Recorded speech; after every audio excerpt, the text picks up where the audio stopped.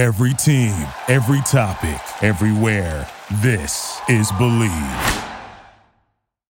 BetOnline is the fastest and easiest way to wager on all your favorite sports, contests, and events with first-to-market odds and lines. That's right, citizens of Perfectville and Dolph fans everywhere find reviews and news for every league, including Major League Baseball, NFL, NBA, NHL, combat sports, esports, and even golf. That's right, golf. BetOnline continues to be the top online resource for all your sports information, from live in-game betting, props, and futures. Head to BetOnline today or use your mobile device to join today and make your first sports bet. Use our promo code BELIEVE50, that's BLEAV 50, to receive your 50% welcome bonus on your first deposit. That's right, 50%. BetOnline, where the game starts. In a world that's perfect lies a perfect little town where one team stands alone. But now, something stirring that will change this place forever. Perfectville.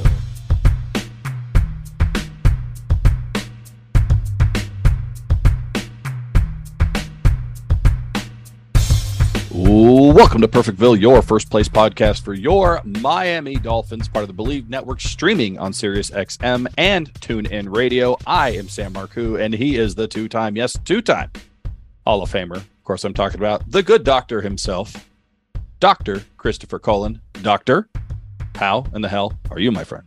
Sam Marcoux. I am fantastic. Why, Sam? Why am I fantastic? Why are you fantastic?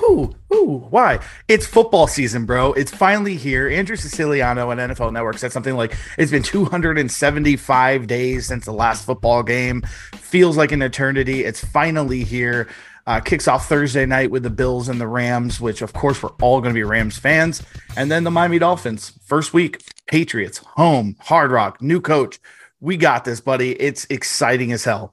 You look like you're about ready to run through walls and just run to the game down in South Florida here on Sunday afternoon. You are fired up. I can feel it. I can see it. And I'm right there with you, buddy. So there's so much to get into. We also have a great guest here. We have Christopher Price, award-winning reporter from the Boston Globe, written multiple books about the New England Patriots.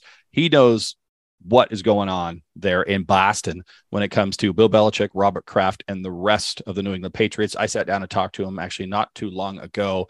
Got some very interesting insight from him, Chris. A lot of good intel into the mind of the dweeb Bill Belichick. When we talk to Christopher Price, he'll be on in just a little bit.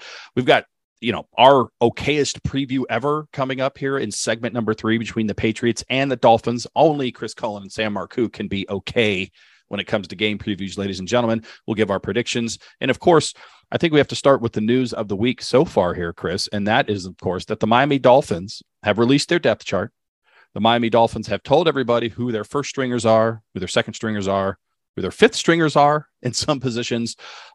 Nothing too earth-shattering here, other than when you actually get down to special teams. There's a couple of names there that I think are raising some eyebrows within the town of Perfectville. All the citizens are concerned about the punt returners because our first stringers and our second stringers there, Chris, Tyreek Hill and Jalen Waddle are your punt returners, at least for now, for the Miami Dolphins here in 2022. Your thoughts on your superstar wide receiver duo also doing special teams duties? Don't mind it at all. I'm definitely on the opposite side of the majority of folks with this. It's football. So every time it goes across the middle, are we going to take out slants now because it's dangerous to go across the middle statistically? Are we going to take away bubble screens because there's a possibility that the wide receiver misses a block? I mean, this is the point here where it gets to if the best player plays at that position, and I like what McDaniel's doing with it. I was just watching the replay of the Bills-Chiefs conference playoff game last week, from last year, and Tyreek Hill was returning punts. He knows what he's doing. He's a veteran. He won't take unnecessary shots. He is dangerous and dynamic with the ball in his hands. So why take those 4 or 5 plays out of your game plan when it comes to playing football? Yeah, there's a couple things here. And Mike McDaniel, I'm going to paraphrase what he said, that yards are yards, right? Whether you get them on the ground or if you're getting them through the air or if you're returning punts, yards are yards. And he wants his best players on the field to gain as much yardage as he possibly can with every single play. I do appreciate and understand that mindset. And there is precedent there with Tyreek Hill, as you mentioned, and even going back further to Tim Brown. Tim Brown is a Hall of Fame wide receiver for mainly the Oakland Raiders, Las Vegas Raiders, Los Angeles Raiders, whatever, as well as the Tampa Bay Buccaneers, returned punts his entire career. On top of that, it was an extra element that Tim Brown brought to those Raiders and Buccaneers teams, and he was very, very good at it. I appreciate putting your best players on the field as often as you can to maximize and try to gain the advantage. Here's the issue that I have. Everyone's afraid of him being injured. And I agree with you. Like, you can't play scared. Scared football is not going to win a Super Bowl. It's not going to win a playoff game. Scared football can cost you actually, wins and losses here in this NFL season. But this came out interesting earlier this year. Special teams plays accounted for 30% of ACL tears and 29% of muscle injuries to lower extremities, even though they represent only 17% of the plays in a typical NFL game. So extraordinarily large amount of disproportionate amount of injuries are happening in special teams, specifically on your gunners and your returners. So that's the part that's concerning, is that you're seeing a higher rate of injuries for these punt returners than really the amount of plays that are in a game. Here's the other part that's staggering here, Chris. You're seeing less punts happen in every single game. There's just statistically less punts happening, mainly because teams are going for it more, they're scoring more, so there's less opportunities to punt. Kickers are kicking it from 60 some odd yards out. So the punter isn't an entity that's gone away, but the punt return plays have gone down, which tells you, okay, well, then maybe there's less opportunity for somebody to get hurt. However, the rate of injury on punt returns has gone up. That's the only concern. It'll take one injury to Tyreek Hill or Jalen Waddle as a punt returner, and everybody is going to turn to Mike McDaniel and pull out their pitchforks and start poking him with it. But then we have to turn around, and those same folks need not to cheer if Tyreek Hill breaks it for a touchdown, because he just does things that other players don't do. I take it back to what you said and what I was alluding to. You cannot play this contact sport scared. And what, punt return, maybe 3-4 a game, possibly. I would tell, if I'm Mike McDaniel, sure, maybe I'd tell him to, there has to be at least 10-yard cushion between you and the first gunner, or you're fair catching it or letting it bounce, period. Yeah, I get that. But not having him out there at all, how many yards are we leaving off the field? What big plays are we leaving off the field? The best player, get the ball in his hands if you can. It also forces them to, have a really strong punter and a punt team not make a mistake. And then when it comes to your statistics, how many of those are guys that play only special teams and they're cold? They're coming off the bench and have only played 4 plays that game. It's Van Ginkel, who hasn't even got in, and all of a sudden he's running down the field full speed trying to tackle a guy. Tyreek Hill and Jalen Waddle are playing the entire game. They're playing 40 to 60 snaps on offense. So they're loose, they're warm. There might be something to that. We won't really know. But the statistics, honestly, I didn't know them going into this conversation, and I started things off. So it does make me question a little bit more, but I'm standing firm that you just can't play scared. No, and Jalen Waddle returned punts last year and he was fine. Tyreek Hill returned punts last year and he was fine. So the precedent for those specific players is there as well. So I don't think it's anything to be concerned about until it's something to be concerned about, if that makes any sense. Here's the other thing. Going back to Jakeem Grant, going back to this preseason with Preston Williams, I think a bigger issue, other than the injuries, and even more so than the return yardage that Mike McDaniel alluded to, is securing the football. Right. Is there a more deflating type of turnover, maybe a pick six late in the game, but is there a more deflating, you're getting the ball back? That's literally what a punt is, right? You're securing that ball to put your offense back on the field and hopefully go down and score some sort of points.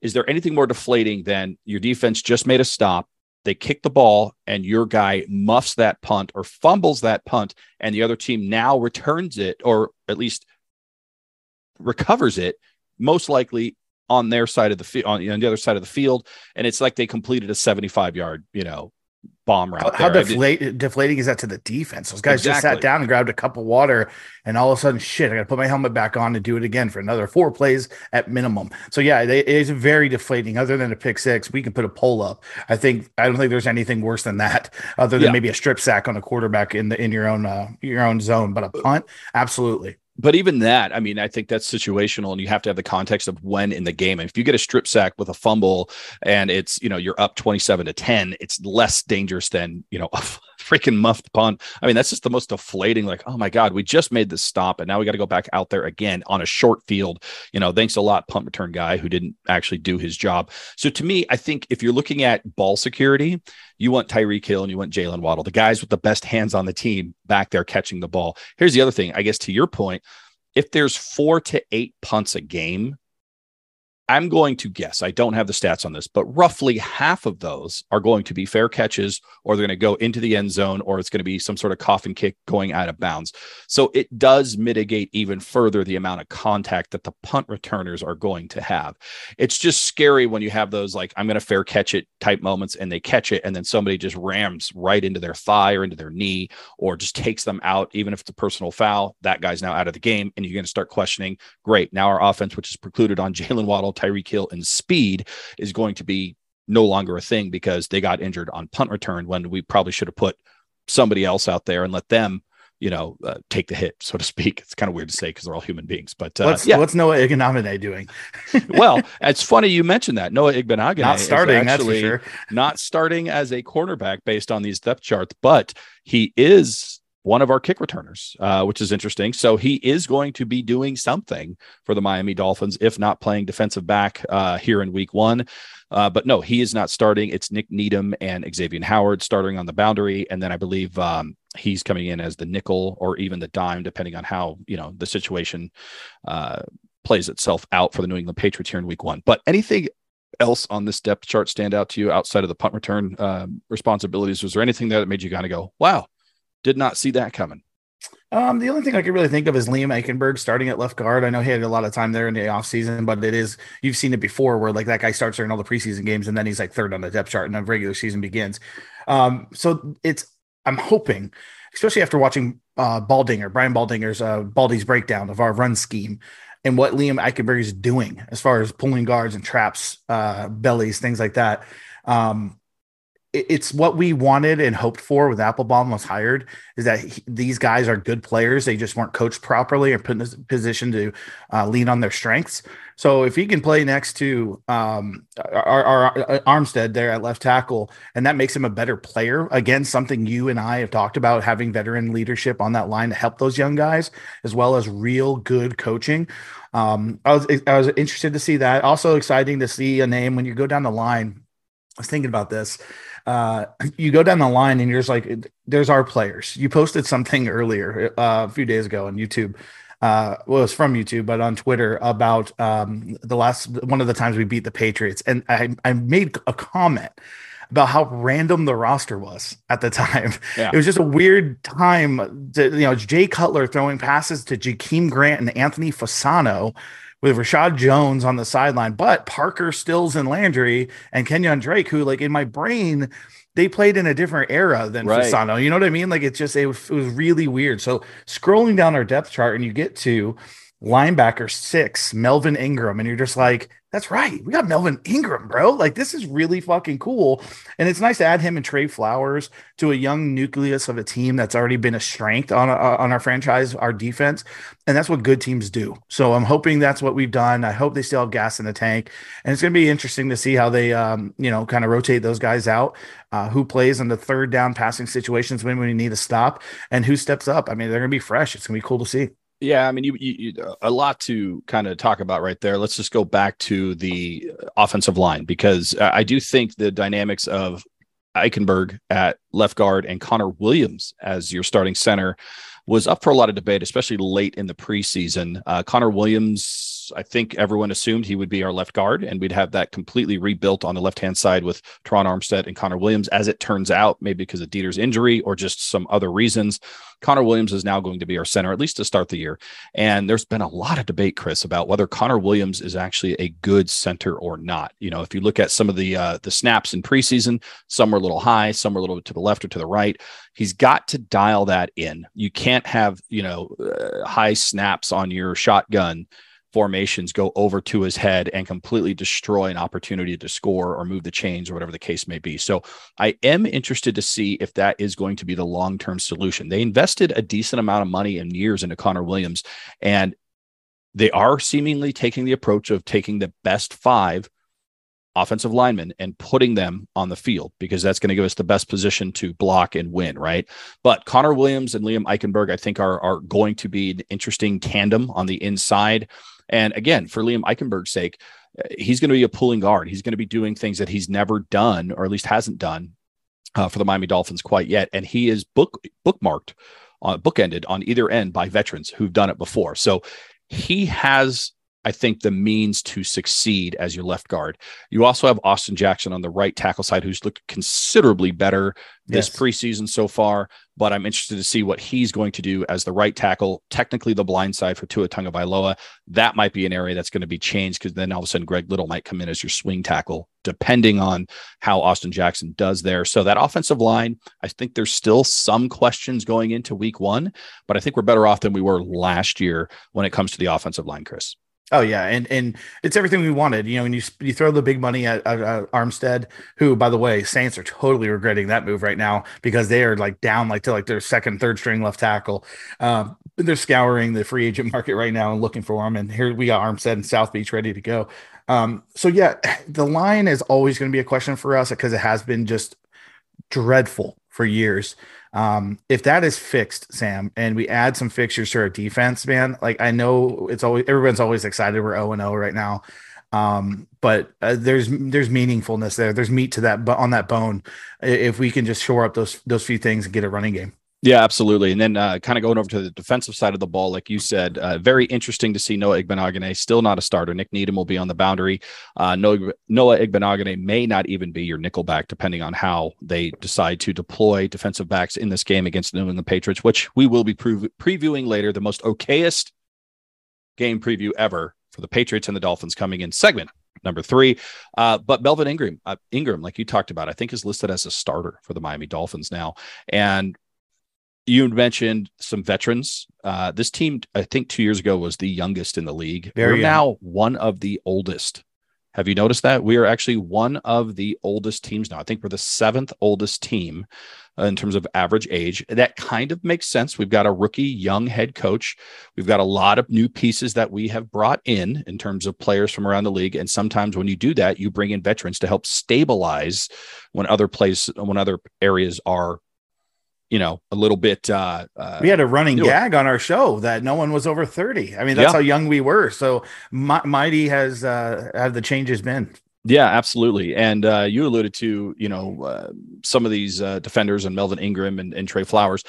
What was interesting is, and you had mentioned this to me, Channing Tindall is now 3rd string, the first pick that we had in this last draft. This rookie linebacker who's flashed at times here in preseason is listed, at least on the depth chart to start the season, as a 3rd stringer. But if you look, Chris, I think all the rookies, Eric Ezukanma, the wide receiver, he's listed as the 5th wide receiver in a wide receiver room of 5. Obviously, Skylar Thompson, the 3rd quarterback, he's a rookie. He's the 3rd. He's the last off the bench for the quarterbacks. Just about all the rookies are slotted towards the end of this roster. I'm wondering if that is a mentality thing for this coaching staff to say, hey, you're a rookie. You got to earn yourself up the ladder with regular season playing time in practice. Yeah, 100%. I can actually, it's out of respect to the Duke Rileys, Andrew Van Ginkels, and Sam McGovern, guys that are there. The first game, all of a sudden, because of a couple preseason snaps, this guy's already ahead of me. Like, that's just out of respecting. And when it comes to football, that's a big deal. I mean, it actually even happened to my son, who was promoted to varsity as a true freshman, and he was in a battle the entire preseason with 2 seniors. And he still had to wear his JV jersey. So all the varsity wears white at practice. He's one of 2 kids in a black jersey at practice, running through there because he had to earn it. He had to earn that white one. And it's just like what they do with the logos, for rookies before you put them on your helmet. So yeah, I'm really hoping Channing Tindall gets out there, who changed his number, by the way. We have a couple of number changes. He's 41 now.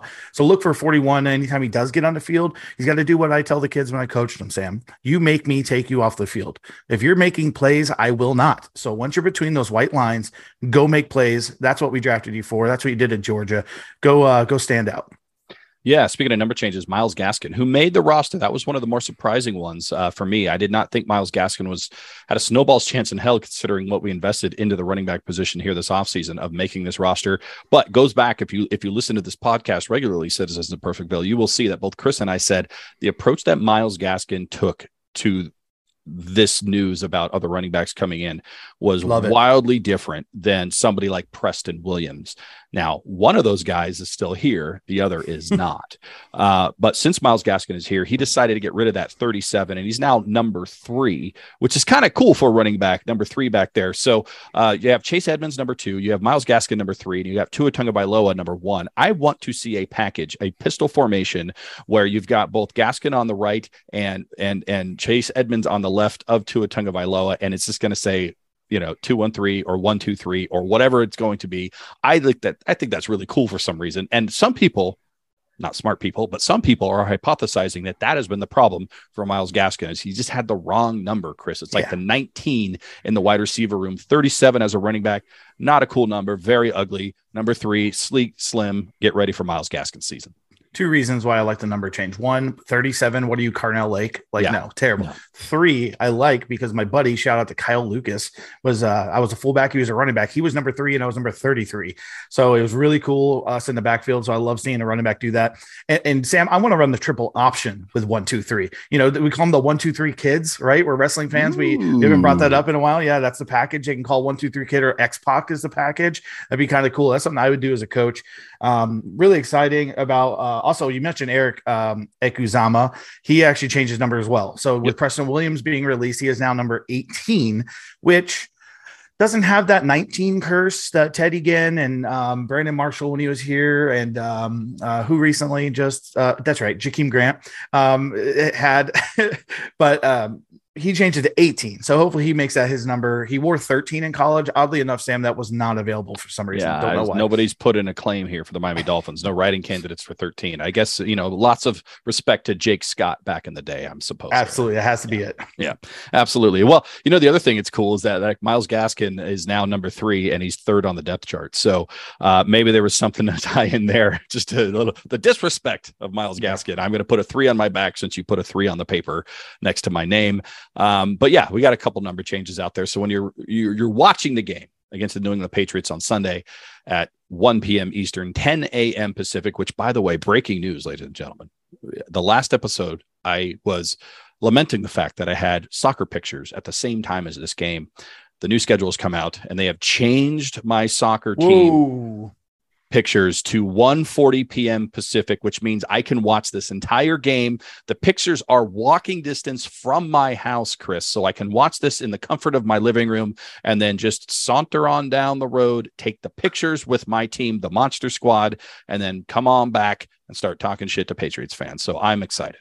Wow. Exciting stuff, guys. I'm going to go ahead and give a clap there. Sam will actually be able to watch the game that he hosts a podcast for half a decade. He gets to watch the game live. I'm actually excited for you for that. I know every year those pitchers have eluded the game. So I'm glad whoever made that schedule change, maybe I made a call, 2-time Hall of Famer. Maybe I made a call. You'll never know. You got the orange and aqua jacket 2 times over, and you suggested that maybe we change when pictures happen, and things happen, man. We spoke it into existence. So everything is good. We'll be ready to walk and talk about the New England Patriots and the Miami Dolphins in segment number 3. But we have a special guest here, Chris, and I don't know if you can handle this. This guy, he's a writer for the Boston Globe. He's written books about the New England Patriots. He's an award-winning reporter. I don't know what lie I told him to come on this show, but it worked. I'm going to sit down with Mr. Christopher Price and talk about all things New England Patriots, get his take on what's going on with Devontae Parker, Lynn Bowden Jr., because wouldn't you know it, Lynn Bowden Jr. all of a sudden is a New England Patriot, and we're playing the New England Patriots for the 11th time as a season opener, and Bill Belichick for the 11th time has signed a former Miami Dolphins player to come and just hang out with the team, at least for a week. I'm going to get all of that and more from Christopher Price right after these words. Joining us now, behind enemy lines, views from the other side, outside looking in. He's a reporter for the Boston Globe. He's written many books about those dastardly New England Patriots, including The Blueprint, Drive for Five, and the complete illustrated history of the New England Patriots. He also has a podcast called The Patriots Report with former Patriot LeGarrette Blount. Mr. Christopher Price. Christopher, how are you doing today? I'm doing great. How you doing, man? Like we were talking about a little bit off air, it's here in Northern California, it's about 116 degrees today. So however good you can be in that type of heat, I am. But exactly struggling to really acclimate to this heat. It's more of a dry heat here in Northern California than well. anything. Okay, so there you go. There, you know, that's okay then. That's the justification. I think that people go, well, it's a dry heat. It's not like Miami, which we'll talk about here in a second, which is not a dry heat. However, 116 is 116. So regardless of whether it's a dry heat or a very, very moist heat, it's still hot. And that's what I'm struggling with here. But let's just get into it, because the New England Patriots, well, there's so much I need to learn about this team right now. Number one, I need to hear it from an authority, which you are. We already went through your credentials here. Are we looking at a post-dynasty New England Patriots? Are we officially beyond the New England Patriots dynasty that seemed to have lasted for about a millennia? Are we officially beyond that and into a new era for New England Patriots football? Yeah, there's only, I think, 3 guys left on the roster who were part of those championship teams even a couple of years ago. So, yeah, we are firmly in the post-dynasty era, and you can even chop up the dynasties. You know, you could say up here, people talk about the first half of the dynasty, you know, with 01, 03, 04, and then the second half, you know, the one from a couple of years ago. So, yeah, I think now we have transitioned in New England to the post-dynasty era. And it's fascinating to see the level of expectation people have for this team, because I think there's a real feeling of, okay, look, they're probably not a Super Bowl team right now. Even the most hardcore Patriots fans understand that. But what should be expected of them? Are they a playoff team? Are they a 1 or 2 win playoff team? The owner, earlier this spring talked about, you know, hey, look, we got to win a playoff game. We have to be able to get back there. So it is, to ultimately answer your question, we are in the post-dynasty era, and it's fascinating to see how people are reacting to it. I have to tell you, we're just getting off here on the right foot, but it feels so good to hear a reporter from the Boston Globe confirm that the Patriots dynasty is over, ladies and gentlemen. Whether it was 1, whether it was 2 citizens of Perfectville, we have confirmation. We are in a post-dynasty era for the New England Patriots. That being said, this Patriots team went to the playoffs last year with a rookie quarterback in Mac Jones. What's your take on Mac Jones? Because from my point of view, we tend to feel here as Dolphins fans and people who follow the team that Tua Tagovailoa gets a bad rap on the national level. If you're actually watching Tua day in, day out at mini camps and preseasons, you see things that you go, wow, people aren't paying attention. This narrative around him seems to be false. On the flip side of that, from the outside looking in to the New England Patriots, it seems like Mac Jones can do no wrong. He walks on water holding Tom Brady's hand, and we see things on tape that go, okay, but that's worse than what we're seeing at Tua, and Tua's getting filleted for a 51-yard completion, yet Mac Jones throws it into the entire Raiders defense in preseason, and no big deal. So what is the, I guess, local narrative on Mac Jones? Are people excited about him going into year 2? He did make the Pro Bowl last year. He did lead the Patriots to the playoffs, but is he the guy for the New England Patriots? He's the guy. He is. I think that people generally have faith in Mac and like him and understand that, look, he's coming into a situation, a really difficult situation, last year, trying to get this team to the postseason. He was able to do it. He played 3/4 of the season. He played really good football for 3/4 of the season. He seemed to, whether it was the league figured him out or he hit a rookie wall, whatever the case may be, he struggled down the stretch. And really, I think as a result, it wasn't a coincidence. The rest of the team struggled down the stretch. Look, it all comes back to him this year. If he continues to make the level of progression that we saw him make as a rookie, then I think there's a real possibility that this is a playoff team and a team that could theoretically win a playoff game or 2. If he regresses for whatever reason, if he gets hurt, if there's struggles, when you're talking about who's calling the plays and the relationship there, he was very, very comfortable with Josh McDaniels. If he does take a step back, then I think this team is in, I don't want to say they're in trouble, but they're not going to make the playoffs if Mac Jones takes a step back. What I want to see from Mac now is take more ownership of the offense moving forward, whether it's opening up the passing game with, Devontae Parker, Kendrick Bourne, Jacoby Myers, whether it's having more of a say in, the play calling, whatever the case may be. This is him now kind of coming into his own, coming into Mac Jones, year 2, this is the guy who he should be, following in the footsteps of Tom Brady. So let's talk about that offense, because you brought up something that we have experience with here down in South Florida, and that is the, I guess, for lack of a better term, because I don't think they have titles. Bill Belichick does not believe in titles anymore. Very interesting guy that we could probably spend an entire podcast or 2 just talking about his mindset on things. But co-offensive coordinators, for lack of a better term, offensive people, humanoids. I don't know what he's actually calling them these days. It seems to be, I mean, again, from the outside looking in, it does seem to be creating some confusion. It does seem to maybe have some problems in New England, which we're not used to seeing or hearing about anyway. Has that been a case? Is it an issue with Josh McDaniels moving on to the Las Vegas Raiders of some confusion as to who's calling the plays, who's designing the plays, who's actually running this offense outside of the quarterback, Mac Jones?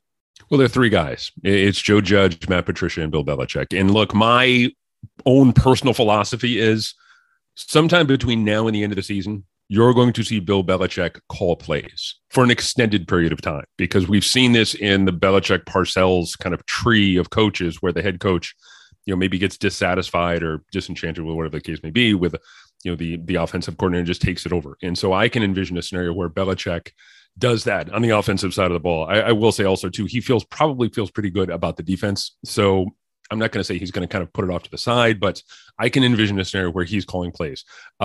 We saw them split, really, Judge and Patricia over the course of the preseason as well as training camp. So I don't want to say it's going to be a collective, but I think it's going to shake out. I do. I think it's going to shake out. And I think you're going to see one guy emerge as the primary play caller. My guess is it's going to be Patricia. But again, I think sometime over the course of this season, you're going to see Bill emerge as the de facto offensive coordinator. It's so interesting. We're used to quarterback competitions in preseason. We're not used to offensive coordinator competitions. I personally, given Joe Judge's history and the size of Matt Patricia, I wouldn't mind if those two just had a fist fight, a boxing match to figure out who was going to be the offensive coordinator for this team going forward. I would personally enjoy that. You put that on pay-per-view and you could sell some tickets there. But you did talk about the defense. You said he's feeling pretty comfortable about the defense. Let's get into the personnel for the New England Patriots. By the way, you're listening to Christopher Price here on Welcome to Perfectville, reporter for the Boston Globe, talking week 1, New England Patriots visiting the Miami Dolphins. In fact, I think the Patriots are down in South Florida, which we'll talk about going back to our discussion about heat here in just a second. But this defense, again, looking at this offensively, this is Mac Jones' team, as you alluded to. He has to lead. He has to step up if this team's going to do anything going forward.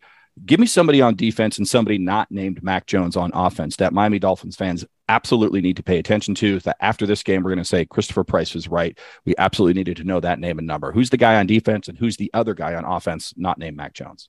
I don't want to put the perfect curse on these guys, but look, I'm going to look at, and I'll bottom line it for you. I'll kind of weasel my way out of the situation by saying someone on defense with the last name of Jones, whether it's Jonathan Jones, Marcus Jones, or Jack Jones, all defensive backs.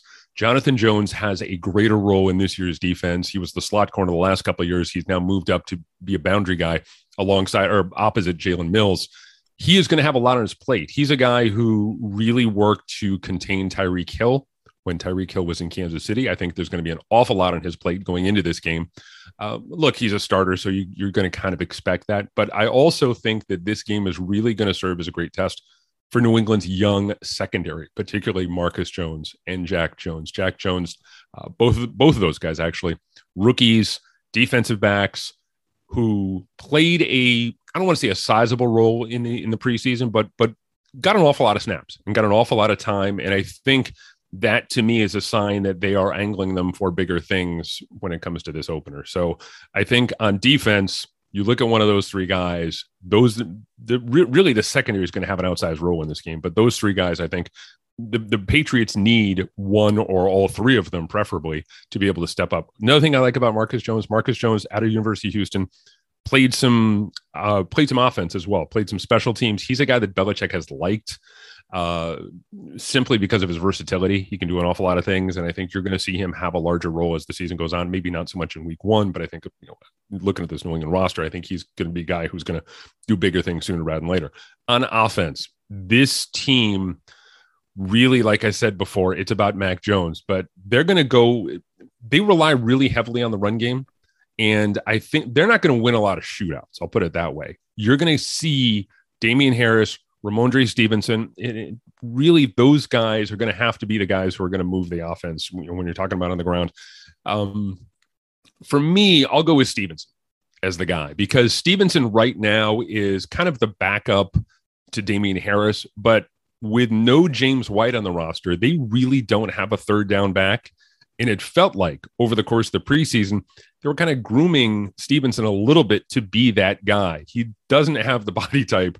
When you think about New England's traditional third down backs, James White, Kevin Falk, Danny Woodhead, he's a bigger guy, but he showed an ability to catch passes out of the backfield. I think Stevenson's going to have a little bit of a larger role this season than he had last year, a little bit more of a versatile role this season. So I would look for him to be one of those guys out of the backfield, to be a bit of a security blanket for Mac Jones when it comes to, they need to pick up 6 yards, 3rd and 5, hit him out of the backfield, and he's able to pick it up. Yeah, I'm still not convinced that Kevin Falk isn't somewhere on that roster. That guy's given me nightmares for 20 some odd years. And I feel like he snuck into a game last year. And I'm like, I know that guy. Wait a second. He's supposed to be retired long ago. He played for that team. He played for, and Bill loved him. He was one of the best guys, reliable. And those are the guys too. It's actually interesting when you talk about those third down backs. James White was the same way. Yeah. James White, Danny Woodhead, Dion Lewis, going all the way back to Falk. And it's been, I think it's going to be a challenge for this team this year to be able to replace that traditional third down back, because they've such an important part of the offense for such a long time. Can Stevenson do it? Maybe one of the rookies. We'll see. Yeah, it's interesting what you said about Marcus Jones, too, playing a little bit of offense. That is one area, begrudgingly, I have to give Bill Belichick credit, is that even I was looking at highlights from the 2004 game, that Monday Night Football, where the Dolphins wore the orange jerseys, and somehow A.J. Feely led him back from behind against the Tom Brady, pretty much at his prime, at his peak, although that's hard to even think about a time where Tom Brady wasn't at his prime or his peak anymore. But Troy Brown was playing defense on the touchdown to Darius Thompson. Obviously Gronk didn't have the angle way back when, but you even look at some of those defensive players that have scored touchdowns for the New England Patriots over the years. That is one of those calling cards from Bill Belichick, is that versatility of putting somebody in a non-traditional role, like a linebacker playing a running back or a wide receiver playing defensive back to end the game, or whatever the case may be. Very much underrated from Bill Belichick in terms of his game planning. One of the things that we might see this year, I know that it was a struggle for Jonnu Smith to be able to get up to speed in the offense last season. For whatever reason, it really didn't click at times. And a lot of people looked at last season as a bit of a down year for him. He's a guy who I think they can move around a little bit. I'm not saying that you're going to see him playing defense, but I think Jonnu Smith is the kind of guy they can line up in the backfield. They can line up, flush against the tackles, but out wide. So he might be a candidate to do a little bit more of that this season. Yeah, that's a good call, I think, too, because Hunter Henry is clearly tight end one there, and had pretty much a career renaissance going to New England last year. And Jonnu Smith 2 years ago with the Titans was a monster, an absolute animal that Ryan Tannehill found all over the field. And you really didn't see much from him last year, at least not what I think you would have expected. So I like that too. Jonnu Smith, Rhamondre Stevenson on offense are the guys for the citizens of Perfect out there that you need to pay attention to outside of Mac Jones on offense, and the Jones brothers, whether it's Jonathan, Marcus, or Jack on defense, is what Christopher Price is telling us about this New England Patriots defense. Now let's talk about this team in general. We talked about the heat here in California, 116. It's a dry heat, as we know, Chris, but it is not a dry heat in South Florida. Reports are that the New England Patriots have already flown down to South Florida and are practicing in that humidity. I have been to South Florida. I'm sure you have as well. I don't know that a week is going to cut it. If they had started in June, perhaps they'd be acclimated for that weather. But that I have become awfully dehydrated just standing around watching a Miami Dolphins game, let alone playing in that heat, in that moisture. What do the New England Patriots have to do beyond trying to get acclimated to beat the Miami Dolphins week one? It's going to be a struggle for them. It's always a struggle down there. I will say this: their issues with the Dolphins in Miami predominantly come later in the year.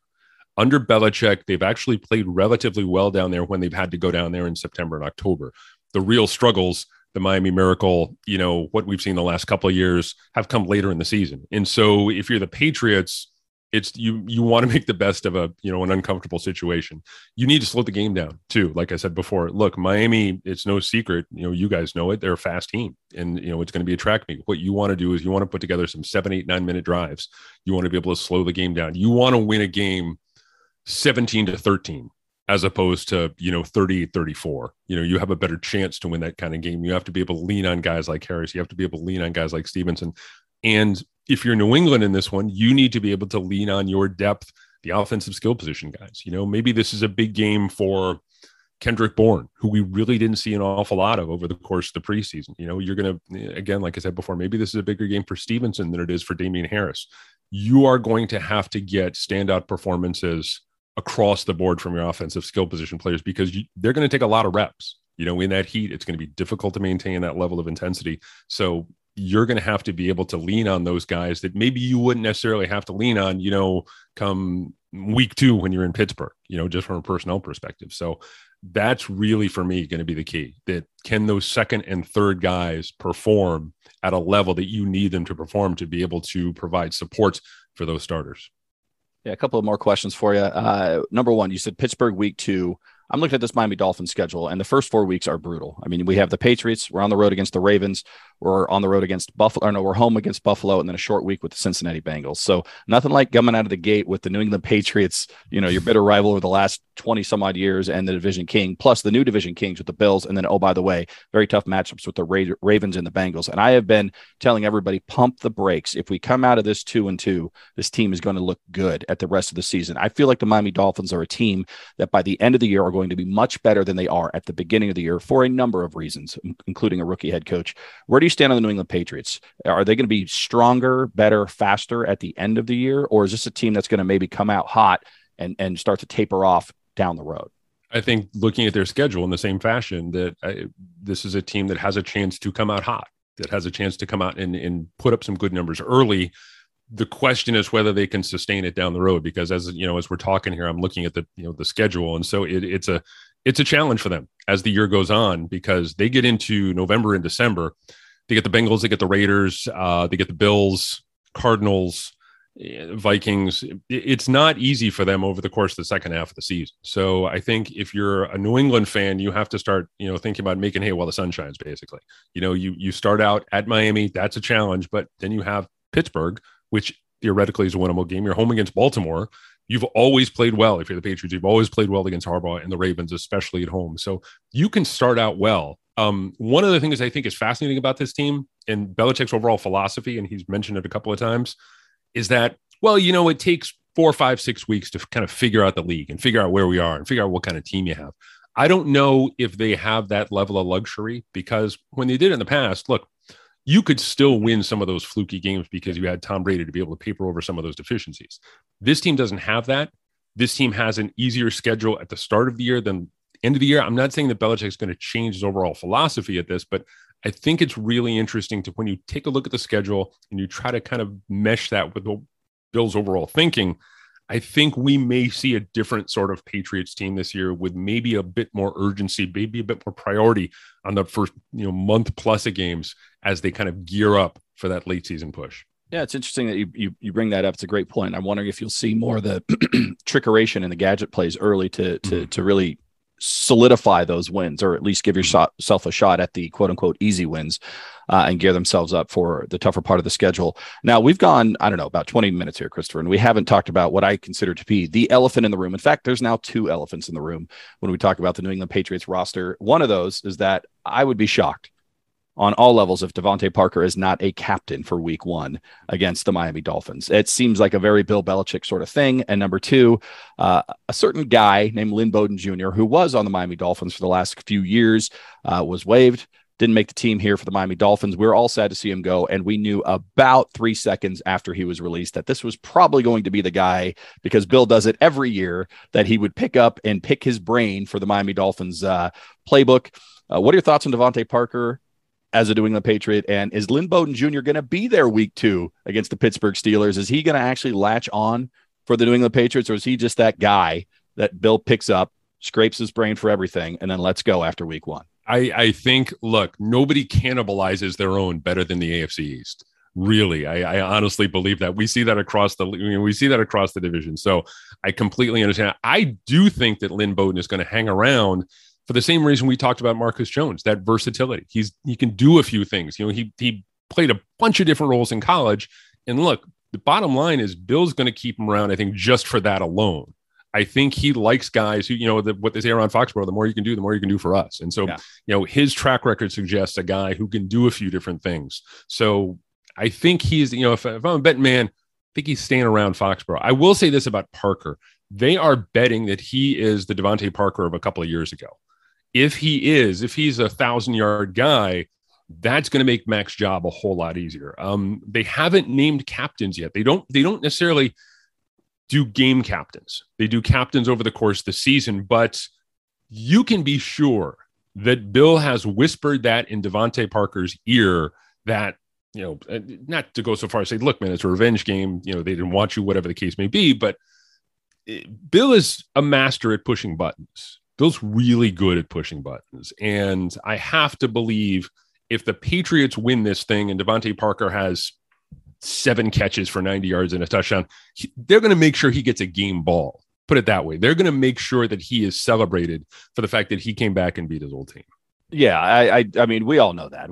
As soon as that trade happened, we're like, okay, we're gonna get a spotlight on Devontae Parker whenever he plays the Miami Dolphins going forward, as long as he's in that New England Patriots uniform, which, by the way, makes him look fat. Just saying that those colors don't do well for Devontae Parker. He doesn't look slim and trim anymore. But this is the type of game where he'd come back, and everything on paper for me says that the Miami Dolphins might have the edge here, especially being at home in September, the talent and the offense and everything they put together. But then all of a sudden, here comes Devontae Parker. And I think your stat line is exactly what that would be. 6 catches, 90 yards, and a touchdown. That seals it for the awful New England Patriots. But Lynn Bowden Jr. is an interesting one. The best tweet I saw in the whole thing was that Bill Belichick didn't sign Lynn Bowden Jr. to figure out the playbook. He signed Lynn Bowden Jr. so that he would have an actual quarterback on the team. So I didn't put it out there.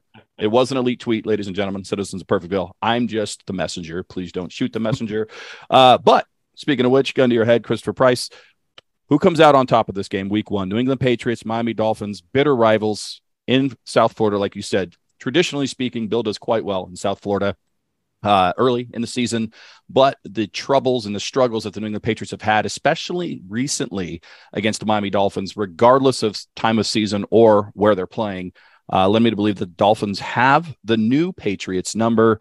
Bottom line, nobody's going to quote you except for all of our listeners. Who wins this game and by how much?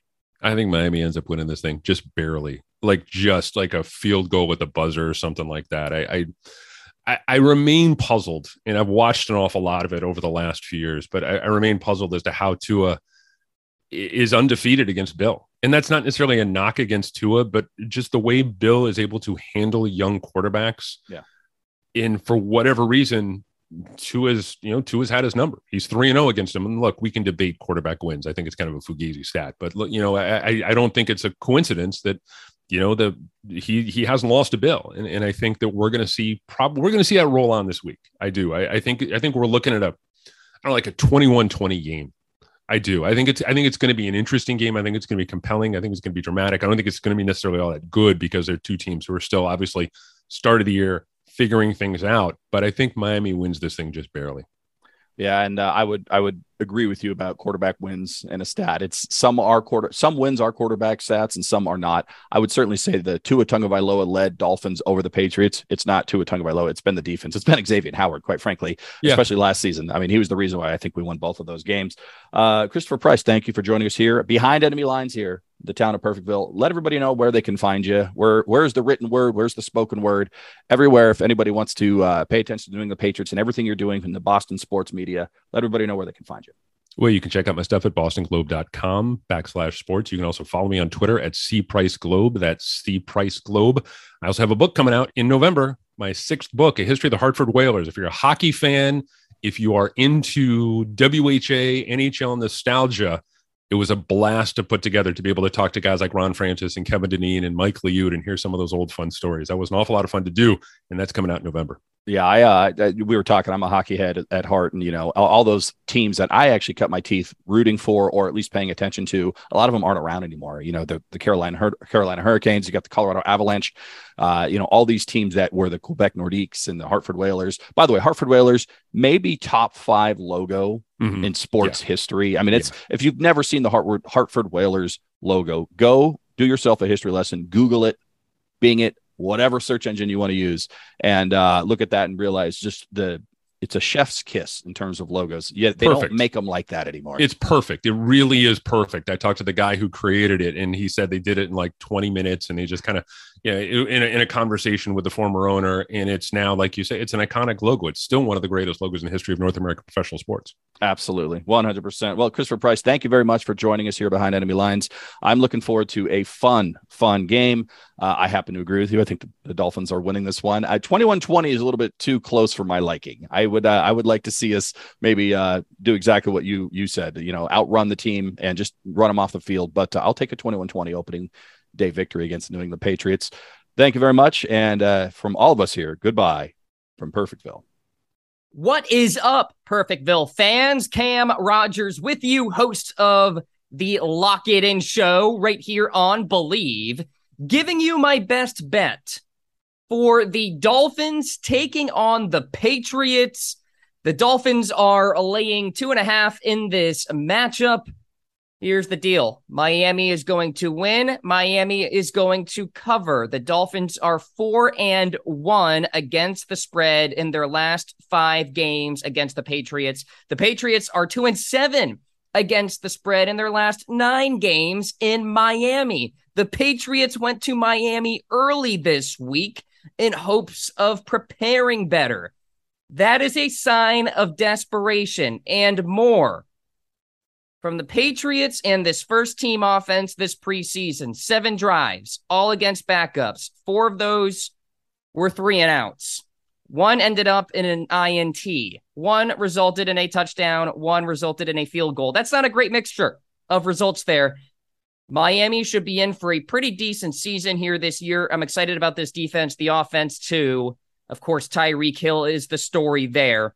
So Miami gets to 1-0. The Patriots go to Miami early, only to lose on Sunday. Follow me on Twitter at Mr. Rogers99 and get at me with your thoughts on my selection. Dolphins win.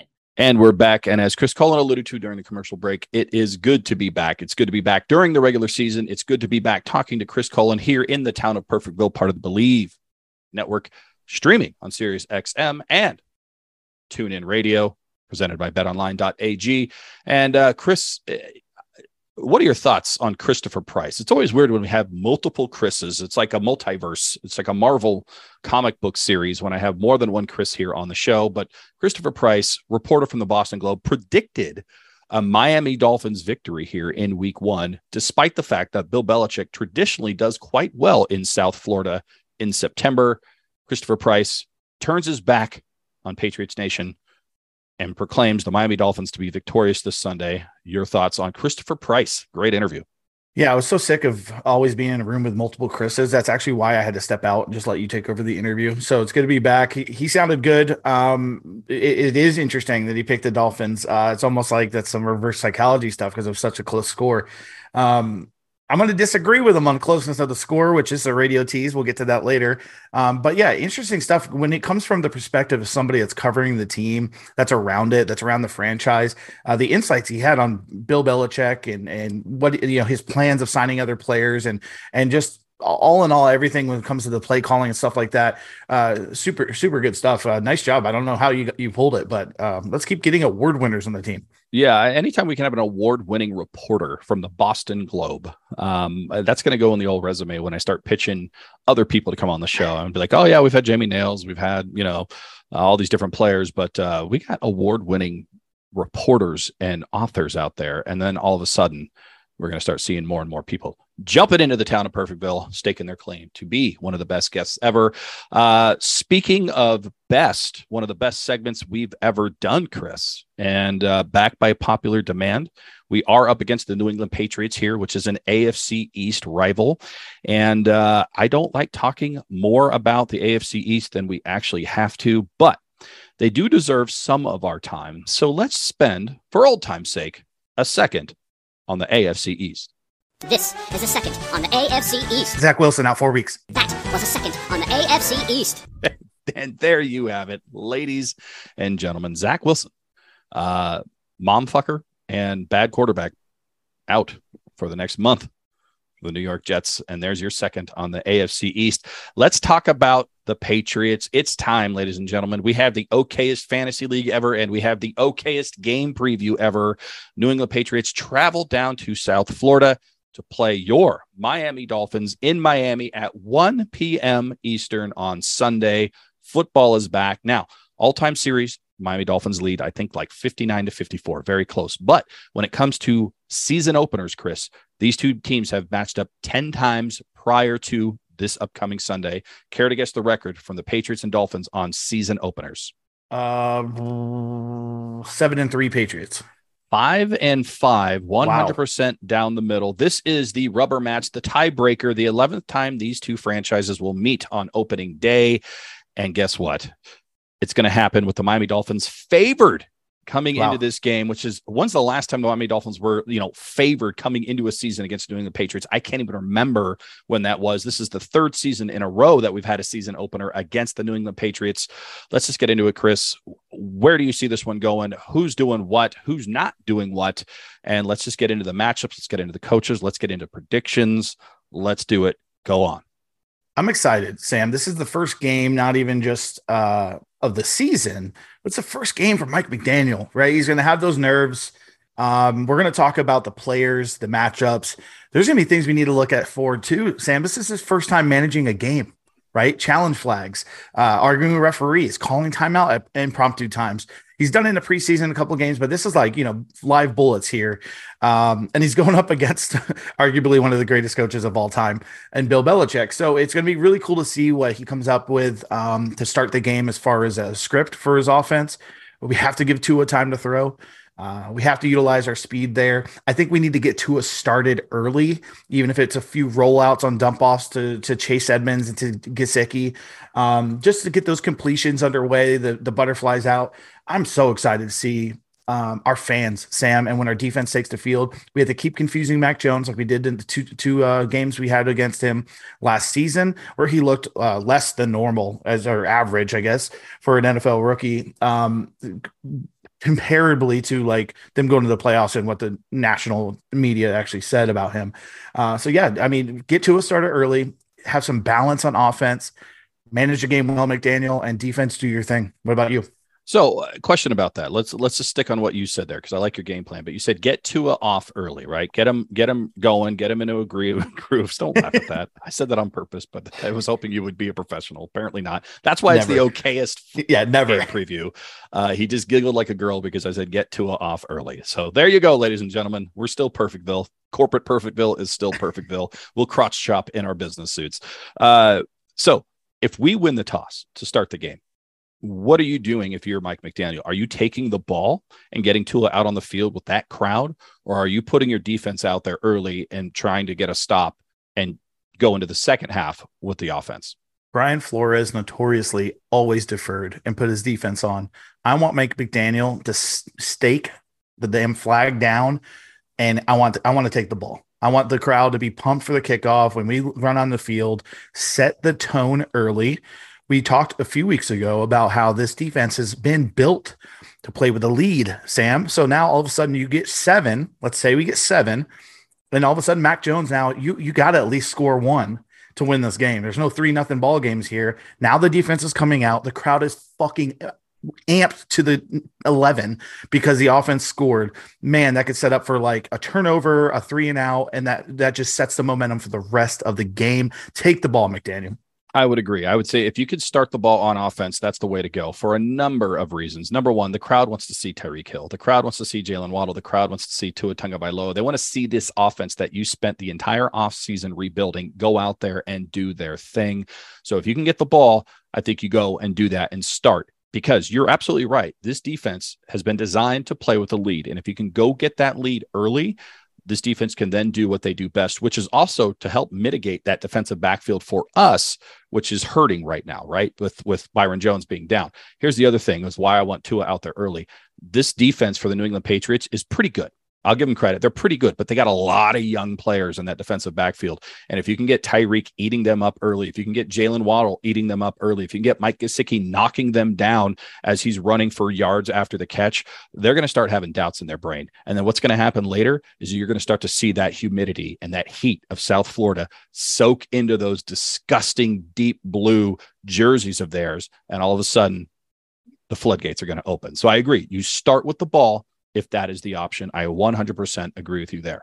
Now, I think this game, I disagree with Christopher Price just like you do. I do think this game is going to be a little bit more high scoring and maybe more of a little bit of a disparity. I do not believe in the New England Patriots this season until they can show me that they were that playoff team that somehow made the playoffs last year. I don't believe that they are the guy.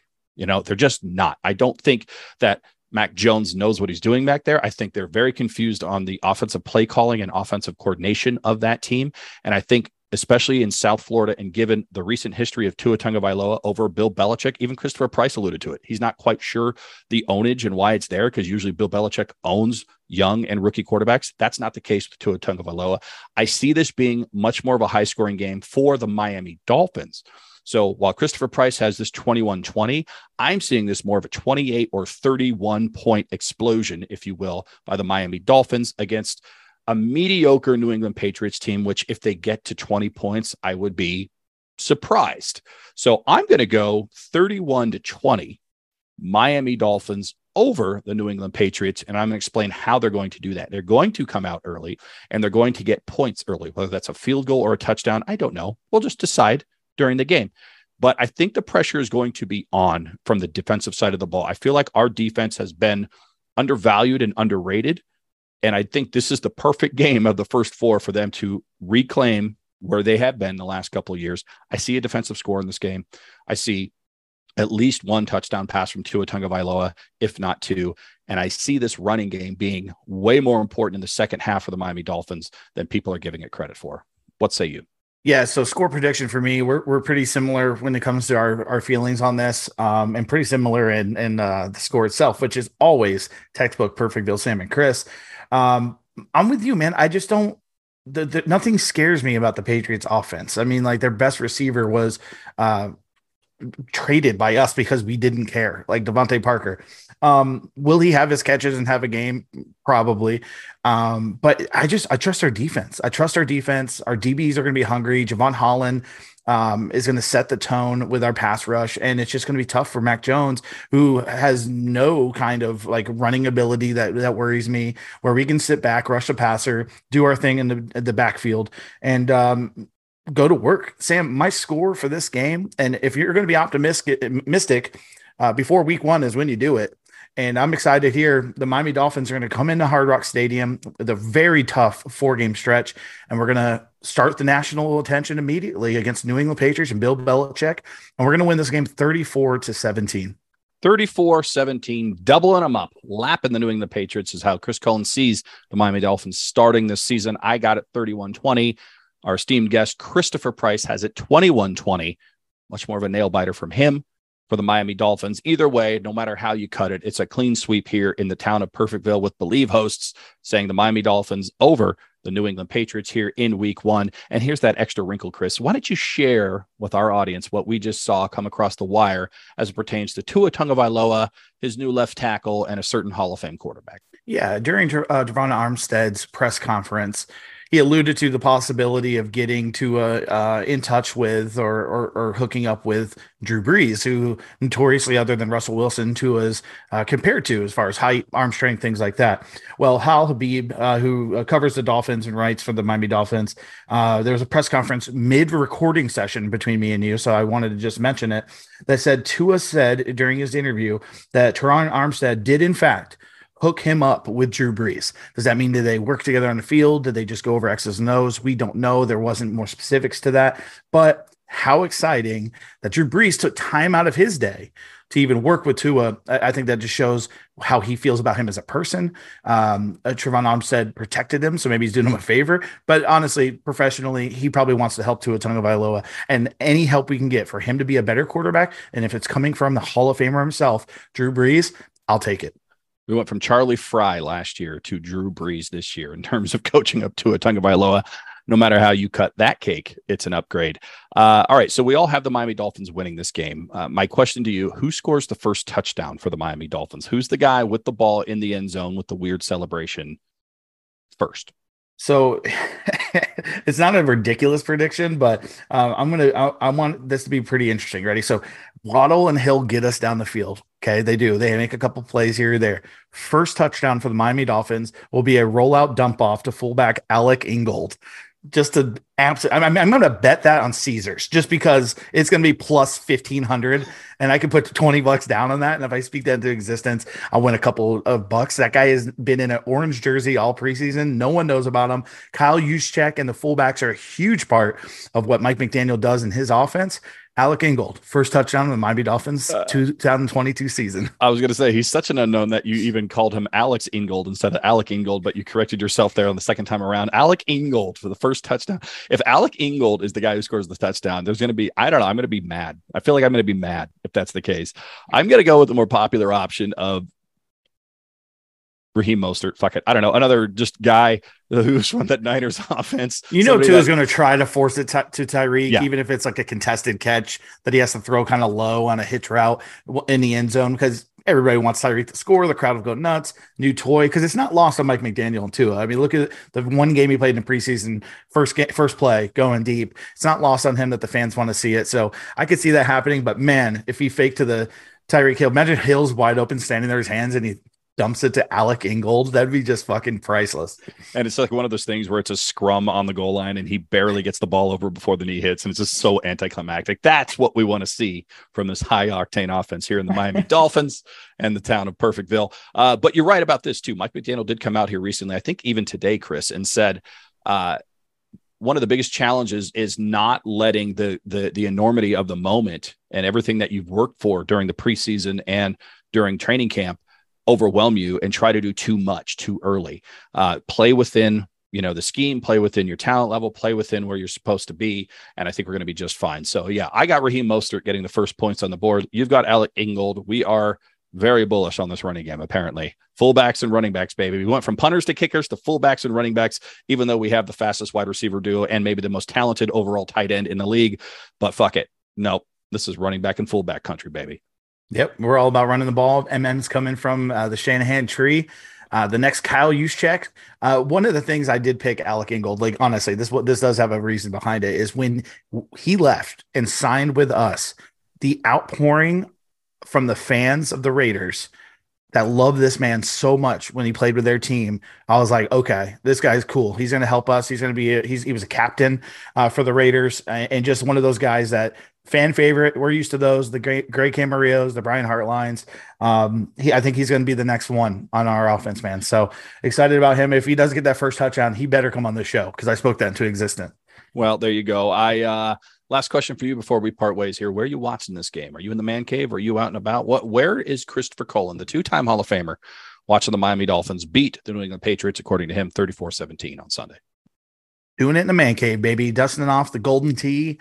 Got the aqua walls all dusted. The bar is nice and filled with coasters. The fridge will be filled and stocked. And it's going to be it's a celebration, bitches. It's going to be great. You can tell we're getting older. You're like, the bar is fully stocked with coasters, not vodka, not gin, not whiskey, not tequila, not beer, coasters. Safe. Well, the fridge is full too. Drinking. Yeah. Fridge is full as well with Busch Light, I'm assuming. Well, I'm going to be watching it from the comfort of my living room, because I do have picture day directly after this game, but I am looking forward to a beatdown for the Miami Dolphins over the New England Patriots. I think it's going to be a very fun football Monday next week as we gear towards week 2, but we got to get through week 1 here. Chris, anything else you want to say before we get out of here? It's been a very fantabulous episode. Shout out to Tua, Captain C, baby. There he is, Captain Tua, leading the Miami Dolphins to victory, most likely, hopefully, fingers crossed, against those stupid New England Patriots on Sunday at 1 p.m. Eastern, 10 a.m. Pacific, and 7 a.m. Hawaii time. On behalf of Chris Cullen, myself, the entire Believe Network, streaming on Sirius XM and TuneIn Radio, nothing left to say other than goodbye from Perfectville. Later.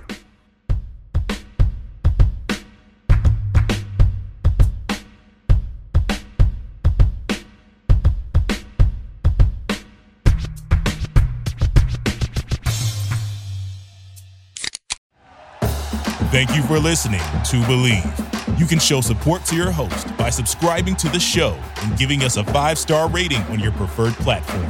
Check us out at Believe.com and search for BLEAV on YouTube.